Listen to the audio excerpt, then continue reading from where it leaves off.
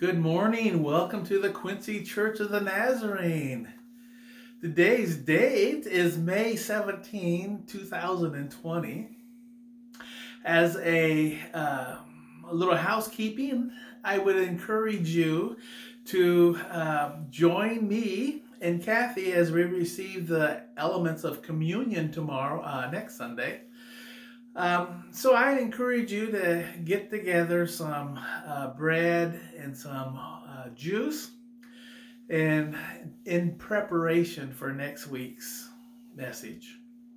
The title of this sermon is Do Not Fear, with a subtitle, Do Not Fear What They Fear, as the world fears. And I actually gleaned that from the text, verse 14, of what we will be reading. The text, I'll be reading 9 verses, but really I'm only preaching out of the first 3 verses. My text this morning is found in 1 Peter chapter 3, and I'll be reading starting in verse 13, and also I'll be reading out of the NIV.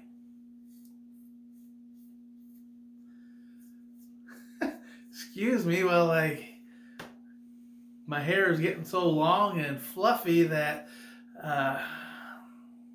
it's starting to bother me a little bit. Hopefully, I'll be able to get a haircut legally here. Again, my text is 1 Peter chapter 3, starting at verse 13. 1 Peter chapter 3, starting at verse 13, and again, reading out the NIV. It goes as follows. Who is going to harm you if you are eager to do good? But even if you should suffer for what is right, you are blessed. Do not fear what they fear. Do not be frightened.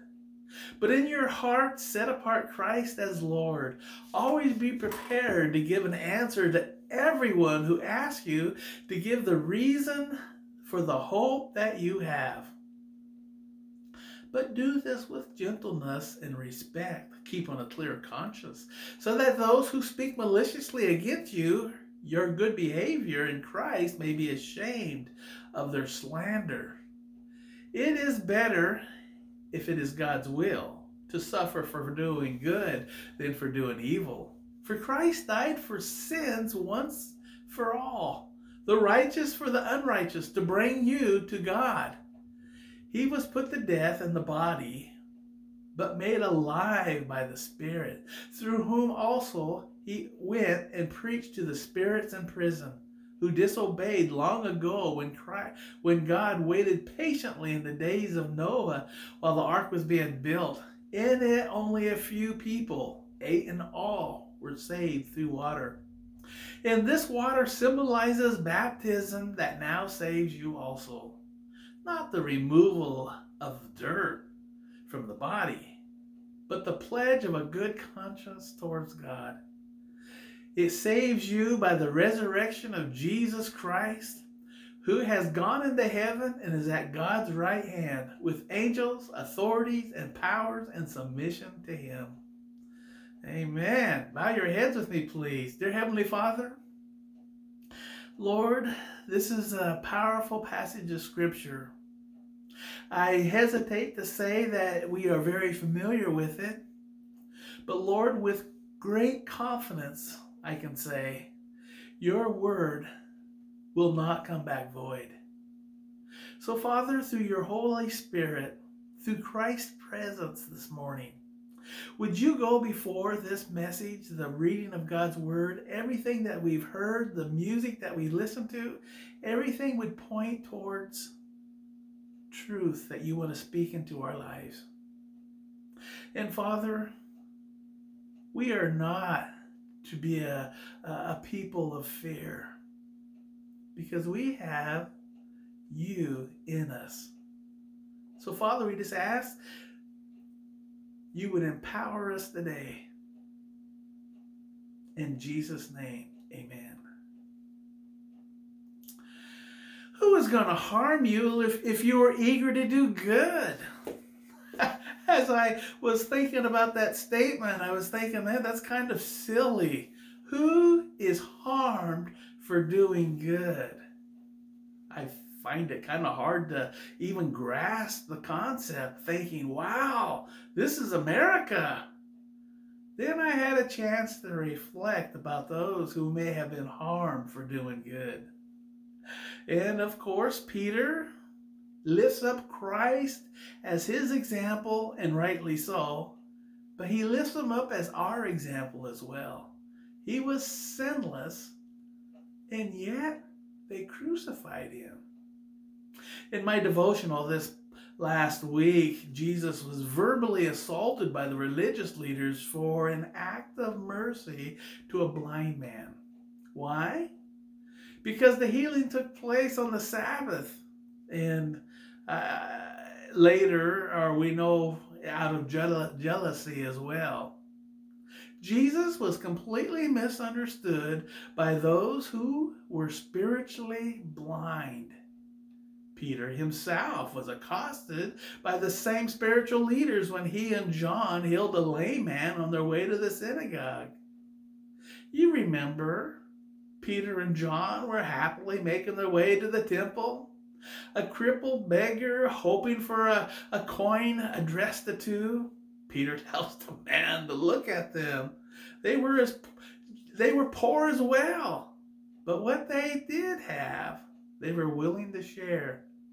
In the name of Jesus of Nazareth, get up and walk. Taking the gent by the hand, the beggar leaps to his feet healed. Acts 3, I'm going to read to you, though, starting at verse 11. While the beggar held on to Peter and John, all the people were astonished and came running to them.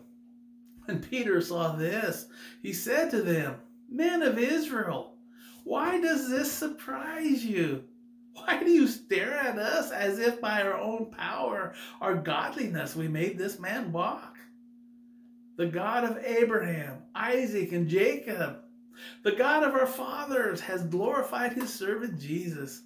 You handed him over to be killed, and you disowned him before Pilate, though he had decided to let him go. You disowned the holy and righteous one and asked that a murderer be released to you. You killed the author of life, but God raised him from the dead. We are witnesses of this.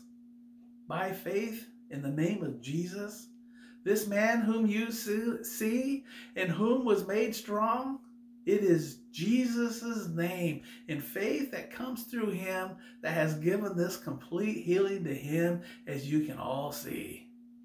He goes on to say, "Repent then and turn to God so that your sins may be wiped out.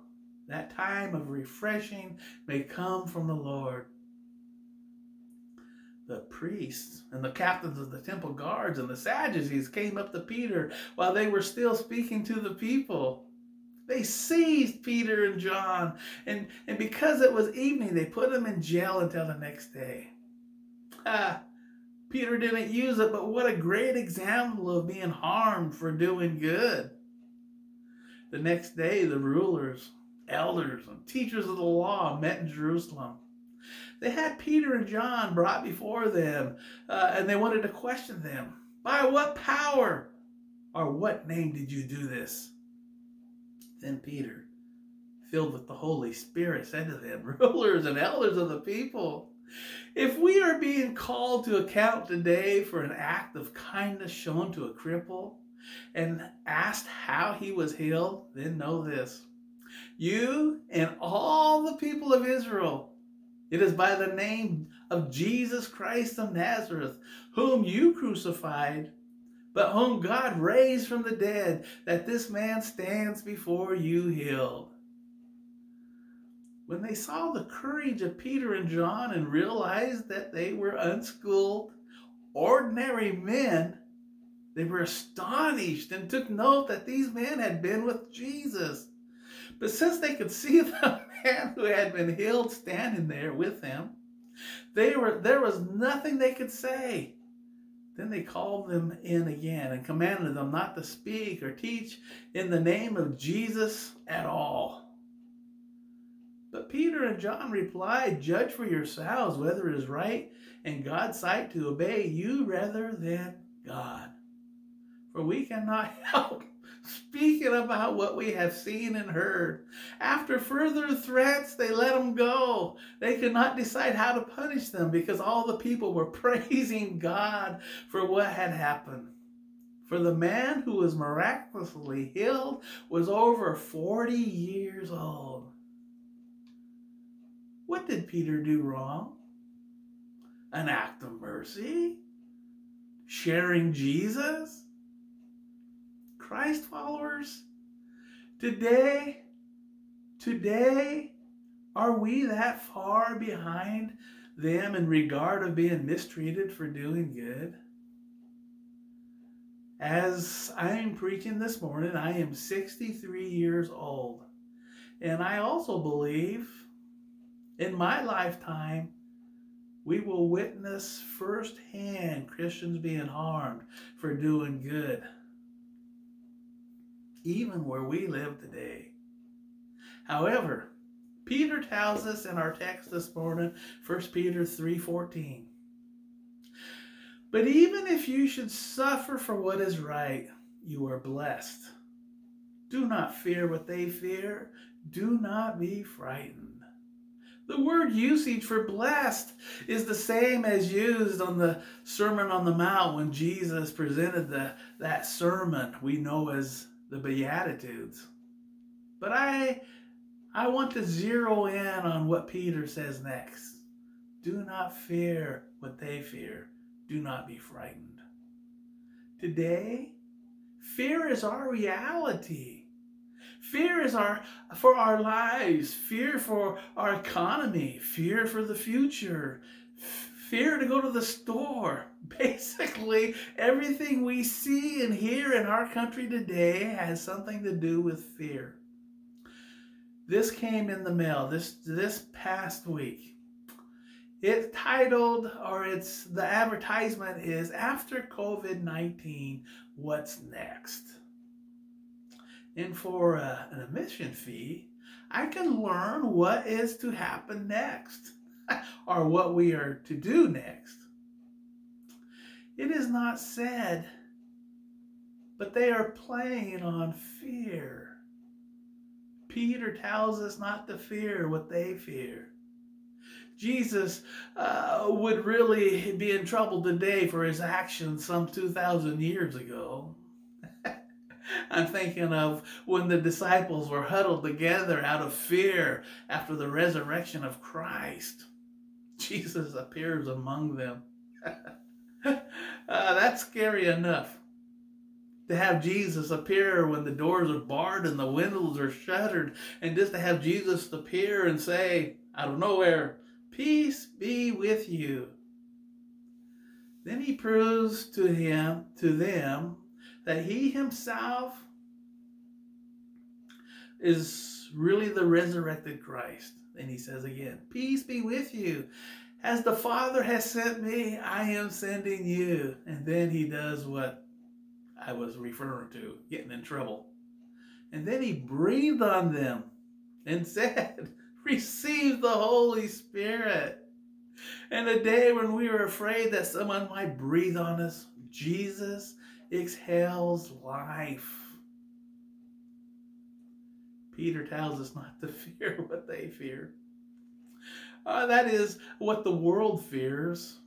One time, as Jesus was sending out the 12 to preach what they saw and heard, he gives these instructions. This is Matthew 10:26.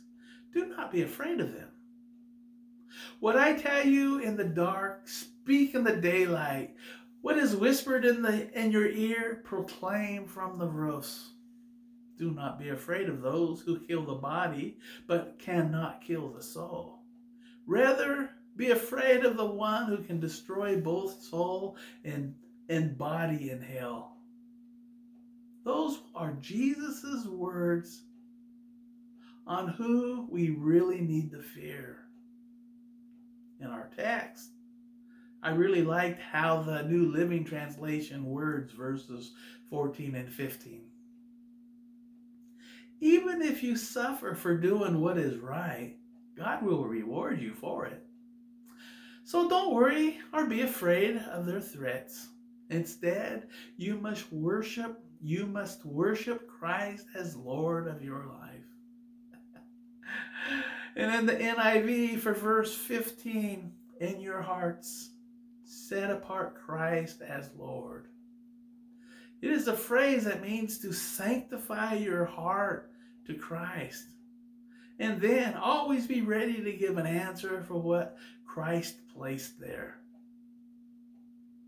And then again, verse 15, NIV. Always be prepared to give an answer to everyone who asks you to give a reason for the hope that you have. But do this with gentleness and respect.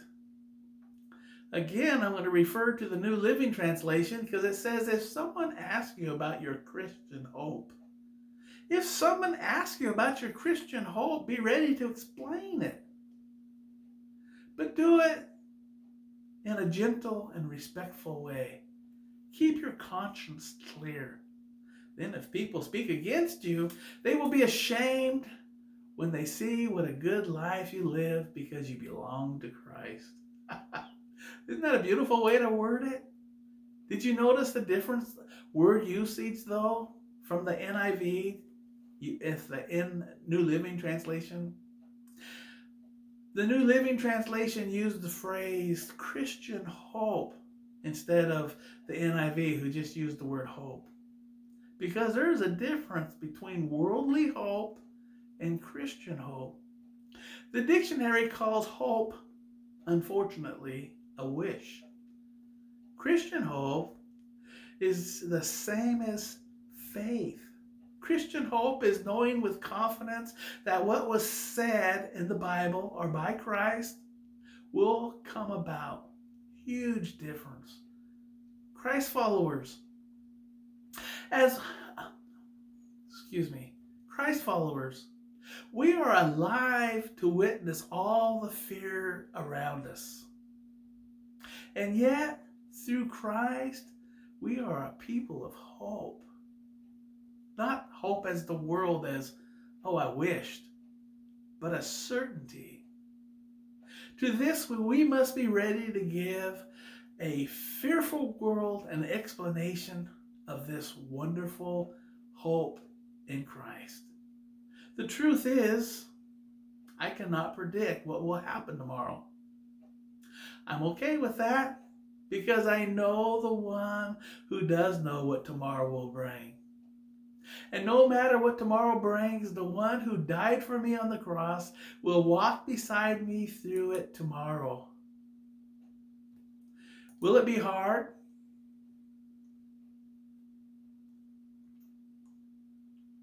Maybe. But I know with great confidence, with Christian hope, that He will be there beside me.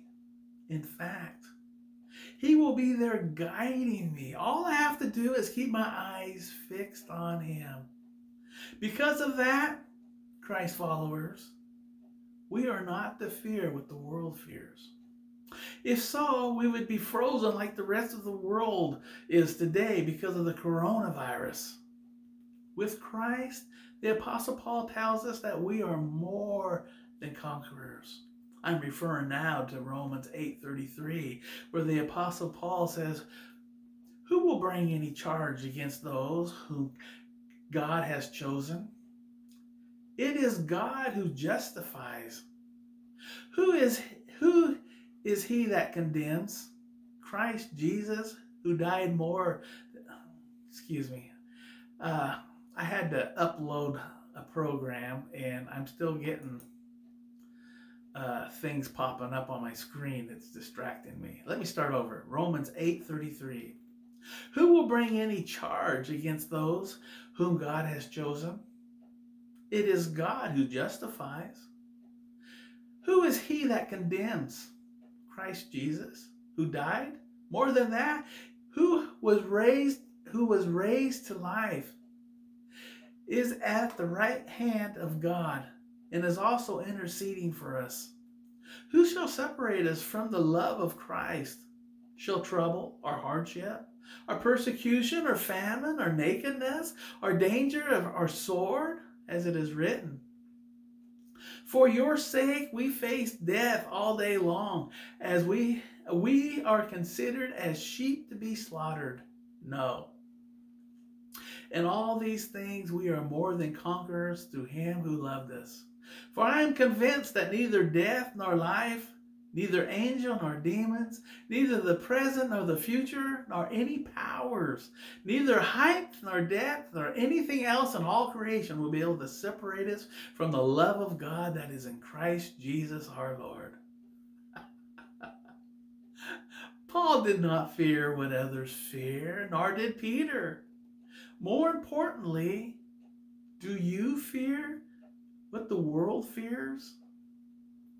Christ followers, whatever tomorrow brings, and I don't know it, allow Paul's word to sink into and germinate into the soil of your heart to bring about us into tomorrow with confidence that you will forever be loved and cared for by God through his Son, Jesus Christ. And I say this, and I have a little, our world is petrified, frozen in place through this pandemic. And I'm not saying we don't need to be smart and practice good hygienes. I believe in all of that. I believe if we can, we should stay home. I believe that. But we are not to be fearful about the future. We are to be children of hope because of our faith that God is in control. And yes, there's a time for us to die. I believe that, and I'm not afraid of that. But with great confidence that the one who designed our world is in control. We are to have confidence. Will you bow your heads with me, please? Dear Heavenly Father, Lord, I cannot help but think how timely this message is. Not to fear what they fear, not to be frightened, not to be trembling, but to live our life with this expectation and knowledge that the Lord Jesus Christ goes before us, that everything is in control. Nothing has taken our sovereign God by surprise. So we can say with the Apostle Paul, we are more than conquerors through Jesus Christ our Lord. So Father, my prayer this morning, if we don't have this confidence and we are living in a fear, we would grasp these truths, that we are not to be fearful of the things that the world fears. We are only to be afraid of the one who has power over life and death. And that we would gladly, wholeheartedly, this morning choose life in Jesus Christ, through Jesus Christ. And that we would keep our eyes fixed on the Lord Jesus, author and perfecter of our faith. Confidently, I say amen. In Jesus' name, amen. Very good. Also a reminder, next week is communion, so please have your bread and juice prepared in preparation for that. I am excited that you are contacting one another, and I just encourage you to keep that up. And as you contact, take a moment just to pray for them as well, whether it's on a note or on the phone or even online. Until next week, God bless you. Bye for now.